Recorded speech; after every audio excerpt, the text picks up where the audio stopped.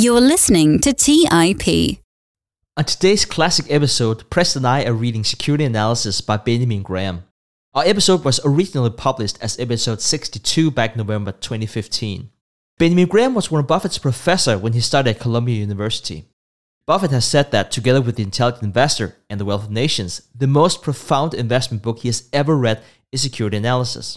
Now, the book was published back in 1940, and it's filled with timeless investing principles that every investor should know. That being said, it is a very hard book to read if you're new to investing. Therefore, we decided to provide you with the most important key takeaways in this week's classic episode. Let's jump to it. We study billionaires, and this is episode 62 of The Investors Podcast. Broadcasting from Bel Air, Maryland, this is The Investors Podcast. They'll read the books and summarize the lessons. They'll test the waters and tell you when it's cold. They'll give you actionable investing strategies. Your host, Preston Pysh and Stig Brodersen. Hey, how's everybody doing out there? This is Preston Pysh, and I'm your host for The Investors Podcast. And as usual, I'm accompanied by my co-host, Stig Brodersen, out in Denmark. Stig and I are reading a really long book right now, and we just finished up our last episode with Trent, talking about Charlie Munger, and we're reading a really long book. And so we needed a little bit of extra time to be able to get through that book. And so Stig and I were saying, which books have we read in the past that we could do an episode on? And the one book that kind of came to mind was this book called Security Analysis. I know there's a lot of people out there that are always hearing us talk about the book Security Analysis, but today's episode, we're actually going to go into a little bit of depth to talk about what we actually know about this book. So before we start diving in and talking about this particular book, I think it's really important for us to give the proper amount of context for people to understand what it is that we're about to talk about today. Warren Buffett has a quote saying that Security Analysis, The Intelligent Investor, and The Wealth of Nations were three very, very influential books shaping his life. He also has another one that he's read called Common Stock and Uncommon Profits by Phil Fisher. He says that makes up about 15% of his investing philosophy, as he's broke that down into a percent. But the one that we're really going to focus on, as I said, is Security Analysis. So I want to start off by reading the foreword in Security Analysis, which is written by Warren Buffett. The book starts off, and it's 4 or 5 paragraphs here. So I'm just going to read the whole thing and let you guys hear it directly from Warren Buffett's quote. So this is Warren Buffett's foreword. There are 4 books in my overflowing library that I particularly treasure. Each of them was written more than 50 years ago, although would still be of enormous value to me if I were to read them today for the first time. Their wisdom endures, though their pages fade. 2 of those books are first editions of The Wealth of Nations by Adam Smith, and that was written in 1776, and The Intelligent Investor by Benjamin Graham, written in 1949. A third is an original copy of the book you hold in your hands, Benjamin Graham and David Dodd's Security Analysis. I studied from Security Analysis while I was at Columbia University in 1950 and 1951 when I had an extraordinary good luck to have Ben Graham and David Dodd as teachers. Together, the book and the men changed my life. So he keeps going into, he keeps going here. There's a little bit more. But at the very end, he says, and so the 4th book was a very special edition that David Dodd's daughter gave to Warren Buffett. And it was the original handwritten notes that David Dodd had of this book. So that just shows you how much this book really means to Warren. And it's pretty amazing to know that he got the original copy written by David Dodd. So a lot of people don't know David Dodd's influence on the book, but David Dodd was basically like a teacher's assistant to Benjamin Graham. He assisted Benjamin Graham, and when Benjamin Graham was giving his lectures in class, David Dodd was really doing the nug work and working very hard to write down everything and make sure it was all captured, and then it was compiled into this book. So that was really David Dodd's role. A lot of the thoughts and a lot of the ideas of how Graham thought, those were all Graham's ideas really for the most part. From my understanding, those were Graham's thoughts, and David Dodd was more of a scribe whenever you look at Security Analysis. Now, I'm sure David Dodd had some of his own thoughts that he put in here, but for the most part, a lot of people out there attribute most of the ideas in this book to Benjamin Graham. So that's kind of really the start. Now, The book that I purchased whenever I first started learning, and my poor book here is literally falling apart, and Stig can attest, I'm showing it to him over the screen. You can see the pages are literally falling out because I reference this thing so much. And I've got so many handwritten notes through this thing. I just love this book. This is hands down one of my most favorite and prized possessions. But aside from that, when I got my first book, I got the 6th edition of this book. And that was kind of a mistake, to be quite honest with you. I didn't know any better. And in the 6th edition, they took out a bunch of the chapters in this book. I don't even know how many chapters were taken out, but it's a lot. And that was one of the things that I didn't know whenever I purchased this, that they had removed a lot of the chapters from the original book, and the book is still huge. I don't know how many pages is this thing? 766 pages. Yeah. And they probably just took out the chapters that they knew no one would read or understand. All these ones on the speculative features and that kind of stuff, they just totally axed them out of the book. Now, what you'll find is they gave an accompanying CD that came with the book. Yeah, I'm looking here in part 2. There's 1, 2, 3, 4, 5, 6, like 6 chapters that aren't even included out of, you call it 10 or 15 chapters for that section. So that's really frustrating to me that you don't have a hard copy of that. Now, where it really came in useful, though, is they gave you a CD that's attached to the book. The CD comes with the book, and it's a PDF of the entire book. It doesn't have those chapters removed off of the disc that you got. And so, in a way, that's where the 6th edition, I really liked it because I could search for terms through the PDF file. I could search for things that really saved me a ton of time instead of trying to flip through the book or find where I had tabbed it for certain notes. So that's one nice feature about the 6th edition. So there's the give and take if you're trying to decide which version of Security Analysis to buy. So anyway, Stig and I, a lot of people might not know this, but Stig and I wrote an executive summary of this book because it is so difficult. I remember the first time I tried reading this, I was like, what in the world is in this book?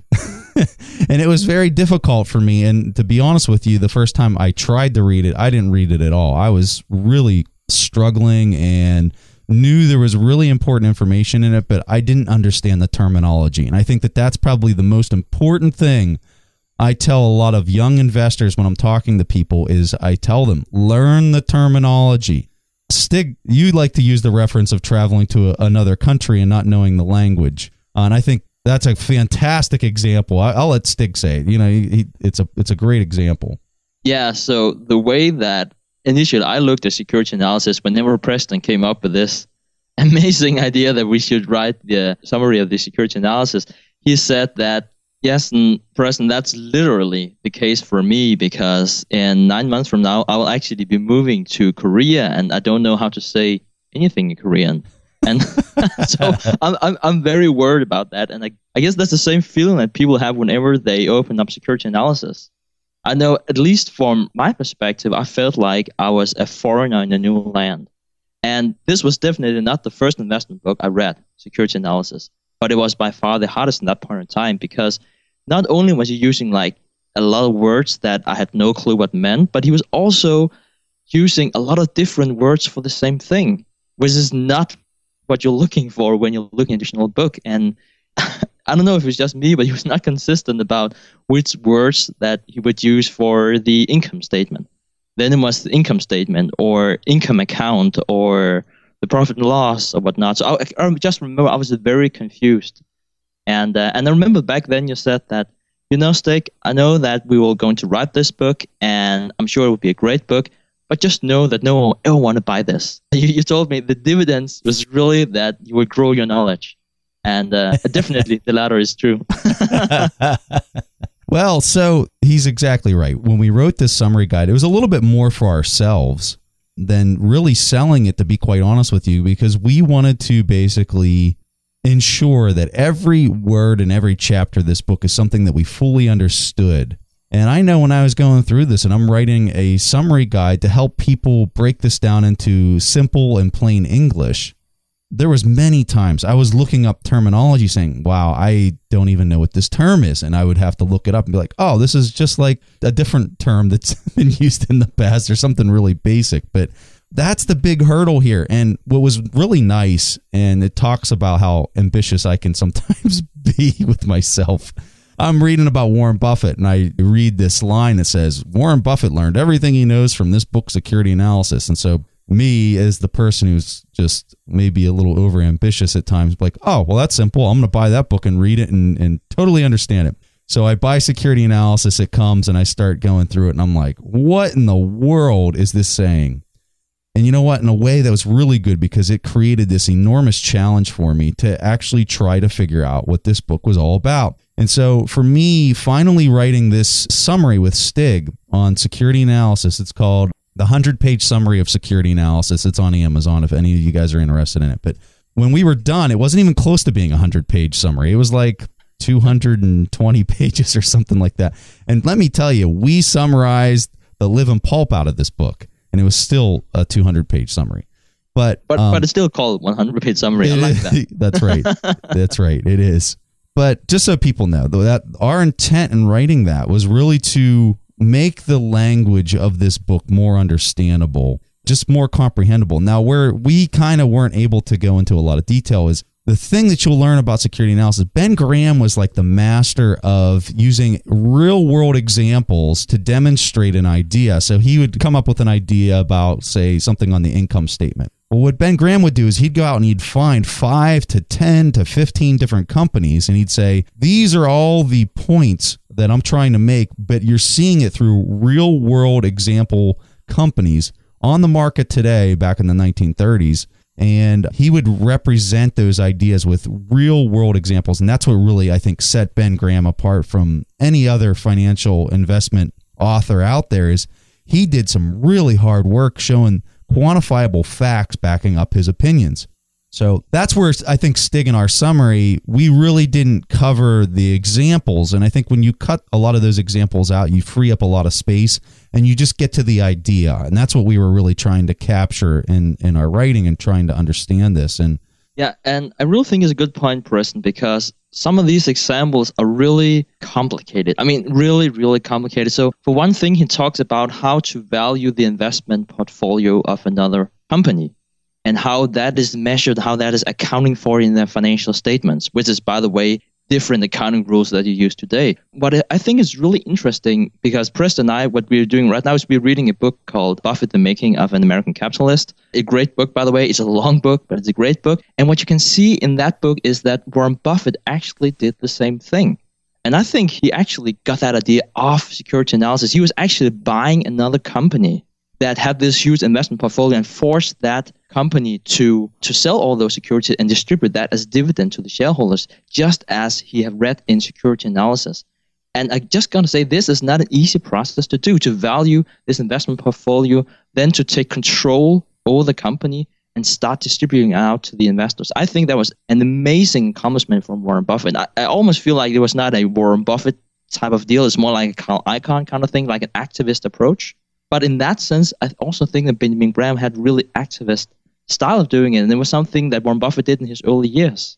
Let's take a quick break and hear from today's sponsors. Don't just ride the index, seek to outperform it with Fidelity Active ETFs. Learn more at fidelity.com/active ETFs. Before investing in any exchange-traded fund, you should consider its investment objectives, risks, charges, and expenses. Contact Fidelity for a prospectus, an offering circular, or if available, a summary prospectus containing this information. Read it carefully. While active ETFs offer the potential to outperform an index, these products may more significantly trail an index as compared with passive ETFs. Fidelity Brokerage Services, LLC, member NYSE, SIPC.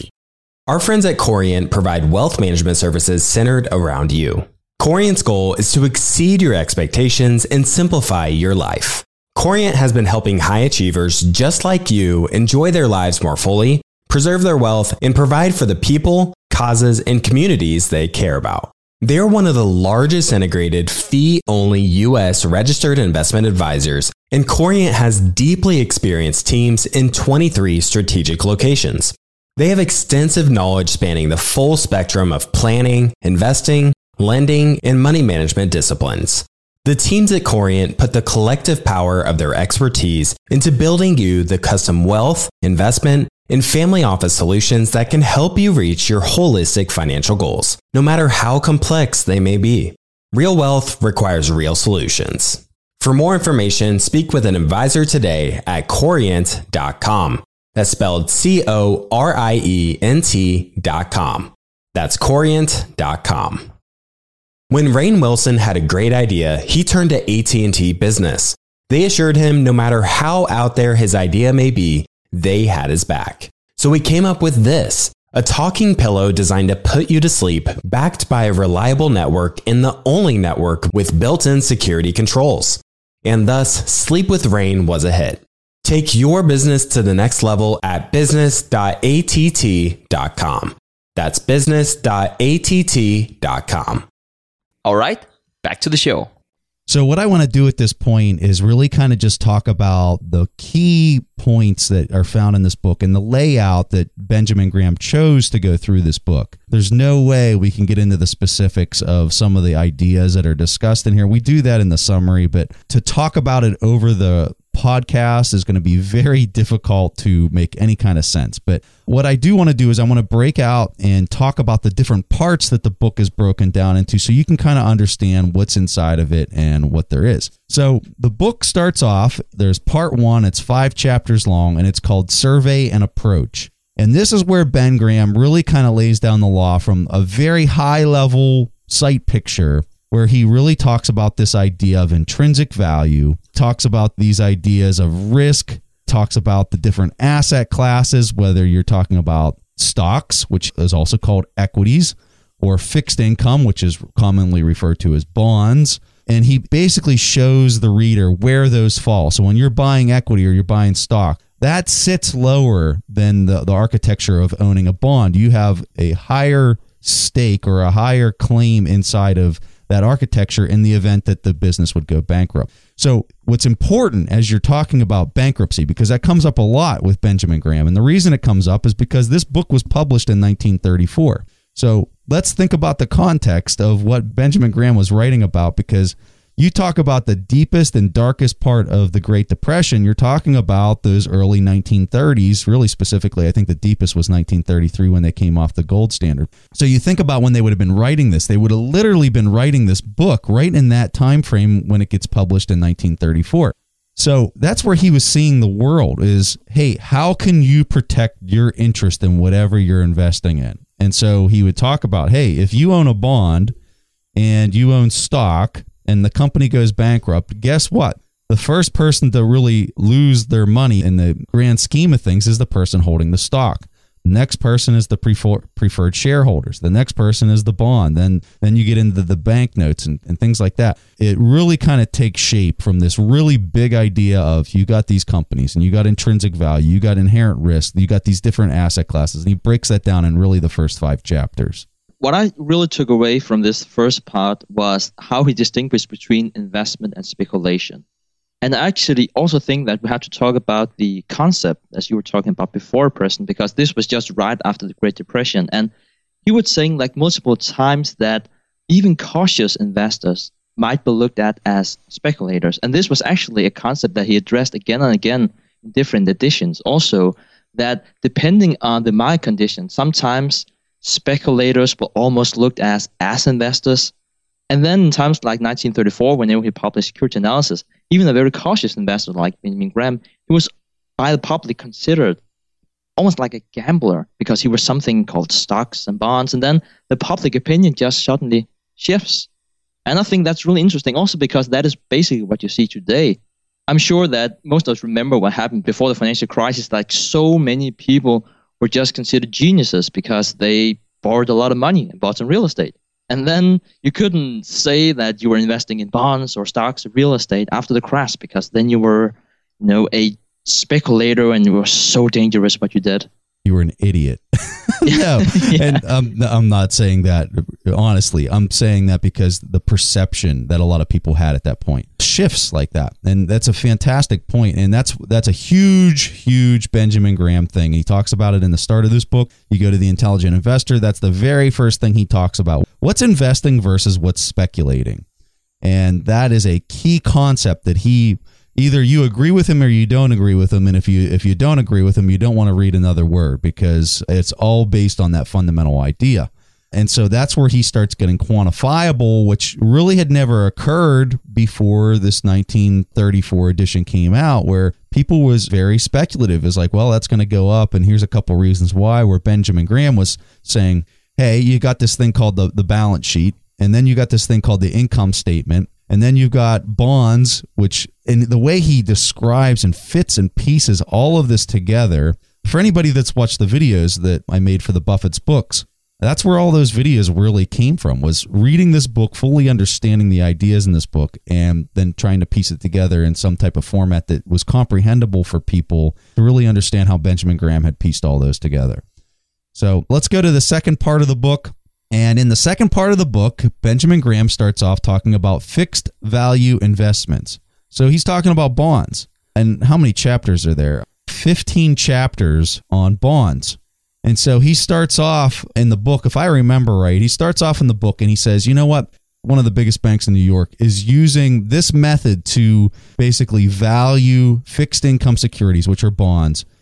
Why not use that same method as an investor, as an individual investor? Why wouldn't I look at it through the same context? And so he uses that as a framework. He goes and he basically dissects how this big bank uses their risk management to invest in bonds, and then he takes that on as an individual investor. And what's really interesting is he says, this I totally agree with. This I don't agree with. And these are all the reason why, and these are all the examples why. And he just gives this overflowing amount of information describing why he does or doesn't agree with their approach into valuing a bond in a particular manner. And it's quite comprehensive. It is amazing to go through. Like I said, it's hard at first if you don't understand the terminology. But once you get that terminology, you have such a deep appreciation for what he's doing and how in depth he's going on that analysis. Just one more thing on the terminology thing. Warren Buffett has a quote that says that accounting is the language of business. He says, if you don't know that language, you're really off to the wrong footing and the wrong step. You don't have the foundation to really step in there and really know what you're talking about. So just one more emphasis on how important the terminology is to understand, because you're never going to tackle a book like this unless you understand the terminology. Now I'm really worried about going to another country. No, no, bad joke. No, so I was completely blown away whenever I saw the second part of this book, because I knew what a bond was, and I was kind of like, that might be a chapter or two, but as Preston is saying, that was 15 chapters. And he's not just talking about bonds. He's talking about all types of fixed income maturities and how that deviates and how that's different in the railroad business, how that's different in the utilities business. And he is so comprehensive in everything he does in this chapter. But I think I want to point out two things about the second part here. The first one is that he really talks about how the issue of a fixed income security is really the whole key here. You need to be able to dissect and to really understand who is the issuing that, the security, and then figure out what's the risk. He talked a lot about risk, and it's so important because you don't get any of the upside whenever you have a bond. If you're lucky, you actually get the coupon from that bond. It's not like if the business is doing well, you get more money. So he talks a lot about that, and he's very philosophical, and it really attacks this from many angles. So he's saying, well, is it actually safer for a company if it issues bond at a low interest rate? Because then your coverage ratio will be higher, meaning that the cost that they would have for the debt would be lower. Does that mean now it's a more safe bond? I think it's so important really to understand whenever you buy a bond, it's really an IOU. And if you don't understand who the issuer is, really fully grasp that, you're just starting off on the wrong foot, and you should always look at the risk before you think about the return. A topic that comes up a lot about this book, and I get asked this question a lot, is that book even still relevant? It was written back in the 1930s. Why do I really need to read that? It's so out of touch with the current markets today. And boy, I'll tell you, I couldn't disagree with that idea more. When I look at books today and new modern versions of this book, I'll tell you folks, my opinion is that this book is so relevant today. I just so disagree with that. I'm curious to hear your opinion, Stig. I'm assuming you agree with me. Well, yeah, generally I agree with you. I think the book is irrelevant for some types of investors. I definitely think that the intelligent investor, which is more, let's call it a more simplified version of security analysis, that's important to understand for all investors, like 100% of all investors out there.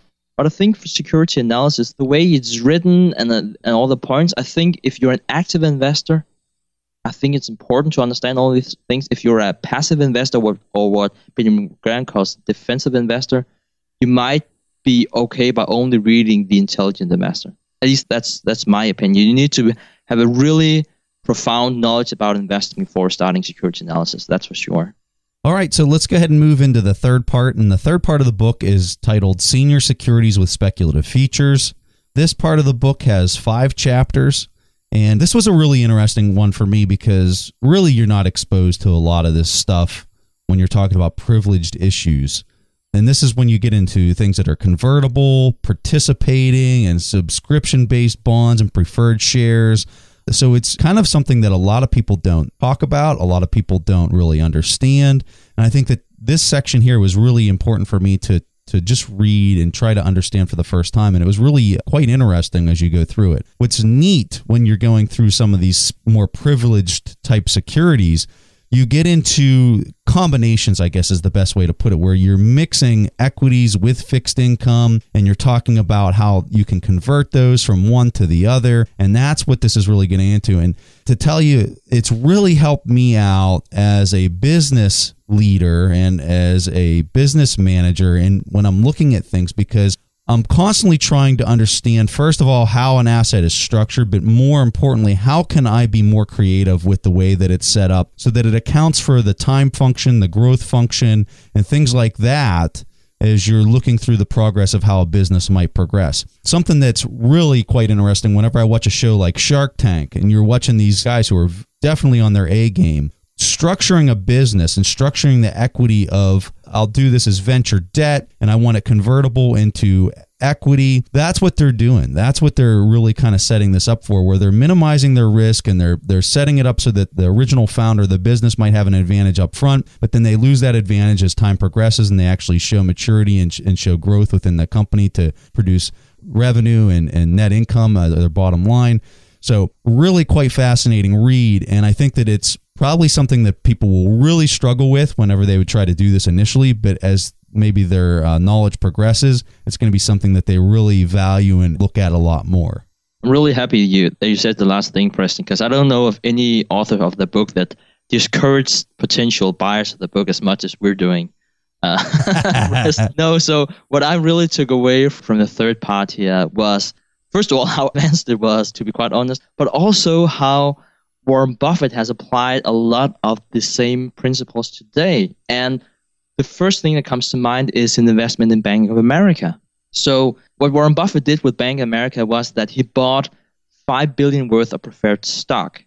Preferred stock, that's sort of something that's between a stock and a bond. So it's something that will give you a coupon, but you will not necessarily get the same upside as you would with a stock. I'll make sure to link a video where Preston actually explains this a lot better in like 10 minutes with some example, with some better examples than what I did. But just think about someone in between and think about it like that you're getting a coupon. So Warren Buffett, he's getting 6% of those $5 billion. But at the same time, he has the right, or this is called a warrant, by the way. It's something that's issued by the company. So Bank of America had given him warrants to buy 700 shares of Bank of America at an exercise price of $7.14. So at any point in time, he convert this to at a price of $7.14 to Bank of America. I love that point, Stig. And I got the same exact opinion whenever I did this. And we've never talked about this before, but I got the same exact opinion when I was reading through this part of the book. And I'm saying, this is exactly what he did in 2008. And the example that really kind of I remember was Goldman Sachs. So he did a preferred stock buy from Goldman Sachs. I think he purchased about $5 billion worth of preferred stock that yielded a 10% dividend, which, just so people understand the simplicity of preferred stock, it works almost identical to a bond. It's almost exactly the same as a bond. So he purchased this preferred stock. And it's not the same, but it's really close to being the same. So for simplicity's sake, that's probably the best way for you to understand it. But he purchased this, if I remember right, the book value that he purchased the preferred stock at was $115 a share. And if you go back and you look at the book value of the common stock on Goldman Sachs at that particular point in time back in 2008, if I remember right, it was around $115 a share. So he locked that in, and then they were paying a 10% dividend on that preferred stock. So he's collecting that dividend. Then he has the option to convert it into common stock at, I think he had to hold the preferred, I think the convertibility could occur at 5 years. So the beauty behind this move that he did back in 2008, because people really didn't understand what he was doing and why he was doing it that way, was he had the opinion that Goldman Sachs was going to come back to being worth a whole lot more, or a premium to that book value of $115 a share. That was his opinion, I'm assuming. And so he didn't know how long it was going to take for it to get there, but he knew it was going to ultimately and eventually get back to a value above that 115 mark. But he didn't know when it was going to occur. So his opinion is, hey, let me lock in a 10% dividend over the next 5 years. If the stock starts going crazy and starts going higher, well, I'm actually holding that value, but it's being masked behind that preferred stock value, or that dividend that I'm receiving, that 10% dividend. But I can convert it into common stock at any point in time. So I don't know what Goldman Sachs is at right now. I would assume it's well over $200 a share. I could look it up. And Stig, are you looking it up? It looks like you are, yeah. And so what he did is he was able to lock in that equity growth on the common stock. He's nodding his head. What is it, Stig? I'm curious. Well, 197. Boom. Hey, that was close. That was close. $3 off. Okay. So he locked in that price, and he was able to convert that over to common stock whenever he felt that was right and the time was necessary. But think about that. He locked in a 10% dividend on $5 billion. So he's making $500 million a year on the dividend as he sits around and waits for the equity to mature. And he bought these for $115 a piece. I believe that was the price. You'd have to go back and look, but I think that was the price. And so he almost had 100% growth on the equity. That's what he learned from this third part in the book, where you're talking about these senior securities with speculative features. He read this book, he understands these ideas, and he applies these ideas. And it's hard to really find some of these investors that you see on TV. I'm not going to name people, but you really don't see people like that talking about these really amazing. I mean, you can see why this guy's a prodigy at this stuff. And you don't become a prodigy without reading this kind of stuff. And so Stig's point is just so fantastic. And I'm so glad that he brought that up, because that probably describes this part of the book probably better than anything else, in a real example that people can really kind of digest. So with that said, we're going to go ahead and move on to the next part, because we're getting a little long. And the fourth part of the book, he goes into the title of this is Theory of Common Stock Investment, the Dividend Factor. And there's 4 chapters for this that are talked about in this section. And really what Graham's getting at here is he's just talking about stocks that pay a dividend. And, Graham is really big on only buying companies that have a dividend. Now, Warren Buffett has really ventured away from this idea, where he doesn't necessarily need to receive a dividend. In fact, I would say he might even prefer to not get a dividend because of the tax implications and things like that for the business. But Graham had a different approach, and Graham really favored the dividend. If a company was holding too much retained earnings from what they had, profited over the years, he was a big proponent that should be released back to the shareholders through a dividend. And so he talks about some of those ideas in this fourth part. Let's take a quick break and hear from today's sponsors. Hey guys, do you ever wonder how investors like Peter Thiel have Roth IRAs worth billions? Many do more than just save a portion of their income, invest it in the stock market, and cross their fingers and hope it grows enough to retire on. The secret is they use something called a self-directed IRA, which has all the tax advantages we love, but with a twist. Instead of being stuck with stocks, bonds, and cookie-cutter options, a self-directed IRA with New Direction Trust Company allows you to invest your retirement savings in what you know and what you're passionate about. From real estate to startups to gold and silver, there are nearly unlimited investment options. You could even finance and set the terms of a loan. You name it, NDTCO will help you fund it. We're not saying you'll be the next Peter Thiel, but we're not saying that either. Because his secrets are now your secrets. Check out New Direction Trust Company and self-directed IRAs today at ndtco.com and unlock the potential of your retirement savings. That's ndtco.com. Kyle, you're connected with a ton of different investors and portfolio managers, and you're just really in the know on a lot of these things. How do you keep up with all the day-to-day headlines for your portfolio companies? Yeah, so I used to have a ton of issues with this, and that was until I started using Yahoo Finance. Really? What's so great about it? So Yahoo Finance is awesome. I have my whole portfolio entered and I can easily see all the top headlines to keep up with the recent news. And each day you get an overview of the major global events that might be moving the market. So I'm ready to easily pounce on any opportunities that come my way. What else can you do on Yahoo Finance's platform? They also have a number of cool features, including a tool that lets you link all of your investment accounts, analyst ratings, and independent research, as well as the ability to create customized charts. Well, now I know that the audience is really going to love this one. And I actually see they have 90 million monthly active users. For comprehensive financial news and analysis, visit the brand behind every great investor, yahoofinance.com. The number one financial destination, yahoofinance.com. Take your business further with the smart and flexible American Express Business Gold Card. You can earn 4 times points on your top 2 eligible spending categories every month, like transit, U.S. restaurants, and gas stations. That's the powerful backing of American Express. 4 times points on up to $150,000 in purchases per year. Terms apply. Learn more at americanexpress.com/businessgoldcard. All right, back to the show. Well, I also think it was a safety issue because it's really, really hard to manipulate your financial statements if you're paying out dividend. Well, you can still do that, but if you're consistently paying out dividend, you have that safe amount of cash flow flowing out to you.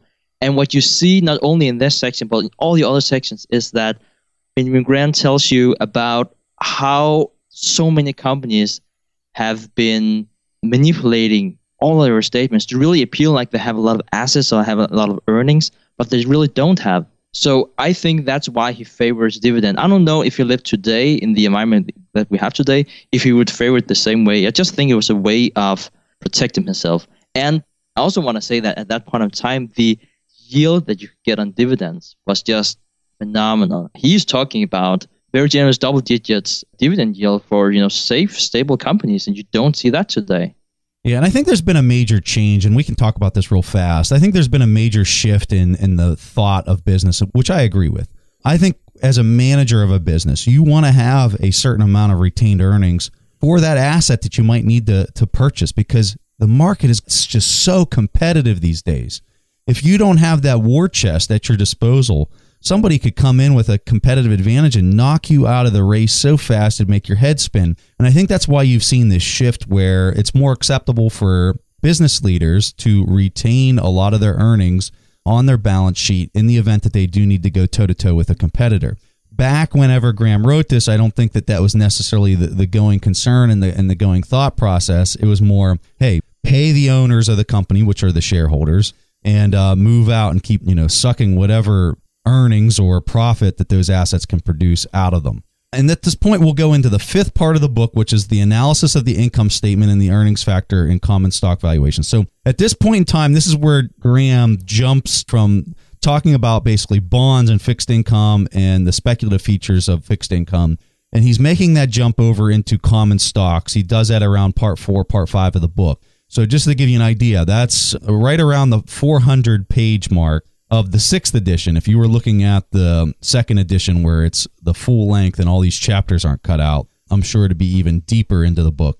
Just to give you an idea of how much he talks about fixed income securities before he even gets to common stock. So when we get to the 5th part, this is where he talks about the income statement. So anyone that's gone through our Buffett's Books videos, they know that we've got the income statement, we've got the balance sheet, and we've got the cash flow statement. The cash flow statement wasn't something that even existed when Benjamin Graham wrote this book, so it's not even discussed. I love talking about the cash flow statement, so it's kind of interesting to know that wasn't even something that was available back whenever he wrote this. But here in the 5th part, that's whenever he starts talking about the income statement. So let me break down the income statement for anybody out there listening that doesn't know what this is. The income statement is like looking at your checking account, okay? You could look at all the money that's come in, and that would be your top line. And that would be called your revenue or your sales. It has some different terminology, and that's where things get a little bit tricky.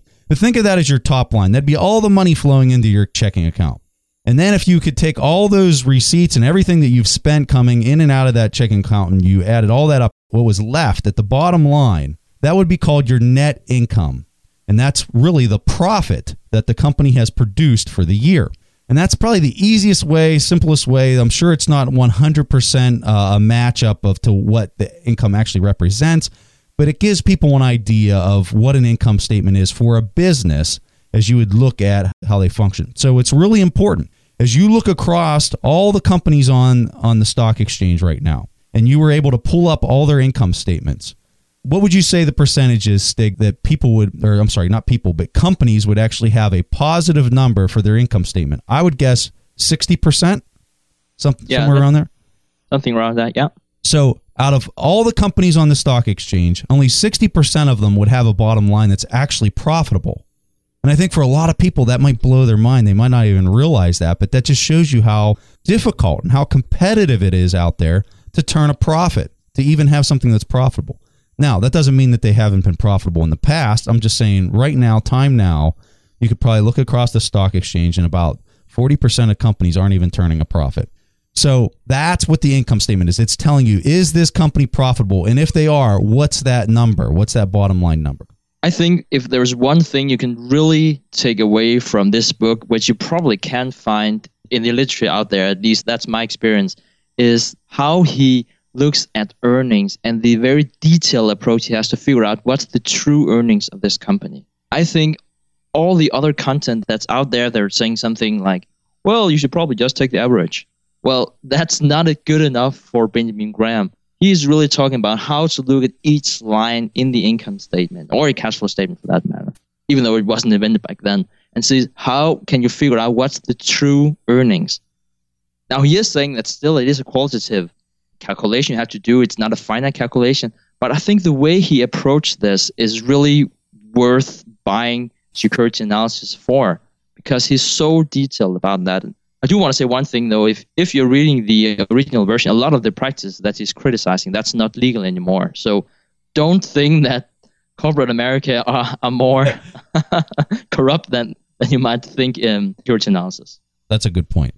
And I want people to understand what Stig's talking about as far as saying, what's the real earnings? Okay, so let me give you a really basic example as I'm looking at the hardware that we use in order to do this podcast. So let's say that our company produces $10 of profit on the income statement. So that's the bottom line. There's $10 there. Now, in the past, we have purchased, like I'm looking at an iPad that does the sound at the beginning. I've got a big screen TV thing set up here. I've got a mixer board. We got a really nice microphone. So all that stuff costs money. Let's just say that it cost $5,000 to have all this recording equipment. Now, let's say I wanted to sell all this equipment and I wanted to do something else with my company. So if I sold that $5,000 worth of equipment, would I get $5,000 first of all? And the answer is absolutely not, because it's used. So let's say I would only get $2,500 for that equipment. Now, as I would carry that loss, because it's now, it was worth $5,000, I sold it for $2,500. So I would carry that loss over to my income statement, because all those numbers, that $5,000, that $2,500, that was actually sitting on my balance sheet. That was not sitting on my income statement. As I would sell that then moves off of my balance sheet onto my income statement, and it materializes, it actualizes onto my income statement. So like we said, the net income, the profit was $10. Well, now I have a huge loss that I've got to write off onto that income statement of $2,500. So now it looks like I lost $2,490 for the year. You see where that happened? See, the profit was added to the negative there. And so it looks like I had this big loss, but in all actuality, that's not really the flow of my business that's creating that value. That was something, an asset that I previously owned. So what he talks about in this section of the book where he's analyzing the income statement, he's going into detail talking about, hey, although the company might have had earnings this year of this amount and the following year this amount, this is how you really get down to what is the flow of money that is flowing through this company, which we commonly refer to now as what's the cash flow of the business? What's the free cash flow of the business? And that's what Ben Graham was trying to get at back in the 1930s. And this concept and this idea wasn't something that was readily available or anyone was even talking about it. But back then, Graham was. I just have a super quick comment here. So you might be thinking, so how would that apply to a big corporation today? I think the best example I come up with was Starbucks back in 2013. They had a huge lawsuit from Kraft back then, and they raised basically all of their profits from that year. And what Benjamin Graham is talking about is that what is a one-time charge and what is a part of the general business. And you need to be able to distinguish between those two. If you only look at the bottom line at listed businesses, you're really heading for trouble. You must understand how are these earnings derived. So it's just a super brief example. If you want to look up on that, on Starbucks and what happened in 2013, I would definitely suggest that we do. It's a really interesting case.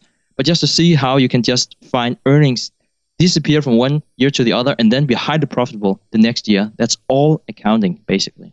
So as we go into the sixth part of the book, this one has, it looks like another 4 or 5 chapters for this one. And this is all about the balance sheet. So the first one you talked about the income statement. I briefly talked a little bit about the balance sheet there. So those ideas would then be meshed into this sixth part of the book. Then as we go into the seventh part of the book, this is additional aspects of security analysis. And what he's really talking about this section is the discrepancy between price and value. So he has another 7 chapters in this section. And that's a really important part because that's where he's throwing out all these examples of what's this company worth with these different dimensions on their income statement and balance sheet. What I think a lot of people would not know and a lot of people would think is that there's some intrinsic value calculation found inside of this book. I think that really surprises a lot of people. But with that said, I think everyone can agree. I mean, you can pull up Warren Buffett's shareholder letters and the fine print. He says that there's discount cash flow analysis that's done for him to determine the valuation of his equities or his stocks. So we know that the discount cash flow calculation is what he's doing. We teach 2 different methods for the discount cash flow on the Buffett's Books website. So if you go there, you can look that up. But here's the thing. There are a lot of different ways that people can calculate the intrinsic value through discount cash flow models. There's monstrous textbooks out there that just talk about different techniques for calculating intrinsic value. So I would highly encourage people to go out there, see what works for you. And in some cases, it's dependent on the company that you're looking at. You might have a company that's growing like a weed. Well, that's, you got to look at that a little bit differently than a company that has a lot of stability, which is how Warren Buffett likes to value companies. So there's a lot of different methods, and I think for people just to get fixated on one probably isn't good for you. I think it's important for you to learn all the different methods and all the different ways to really do that discount cash flow analysis. But yeah, our website on buffettsbooks.com has 2 calculators that you can use for that. We also have calculators for figuring out the value of a bond, figuring out the value of a preferred stock that's callable, all sorts of things like that. So we highly encourage you to use those tools. So really, that's all that we have for our review of security analysis. Just an amazing, absolutely amazing book. And you have to understand the terminology to do it. That's what we tried to really accomplish with our summary guide that we wrote. If there's a new term that's identified in the book, we try to describe what that term is, or at least we like to try to explain things in a very simple language that's understandable for people. Because, although Ben Graham was obviously brilliant, a prodigy at this stuff, I would say that their writing style is not the most conducive for people to try to learn if you don't have a very large and robust foundation of understanding to start with. I want to tell people we have this tool on our Investors Podcast website. Go to the link that we have on our website because you can download your first book for free. That is the key point here. You can download your first book. It doesn't matter what it is. It could be a $40 book. You can download it for free by using our link and signing up for your Audibles account. That's how we read all of our books. All right. Well, that concludes our episode this week. We really want to thank everyone for joining us, and we'll see you guys next week. Thanks for listening to The Investors Podcast. To listen to more shows or access to the tools discussed on the show, be sure to visit www.theinvestorspodcast.com. Submit your questions or request a guest appearance to The Investors Podcast by going to www.asktheinvestors.com. If your question is answered during the show, you will receive a free autographed copy of the Warren Buffett Accounting Book. This podcast is for entertainment purposes only. This material is copyrighted by the TIP Network and must have written approval before commercial application.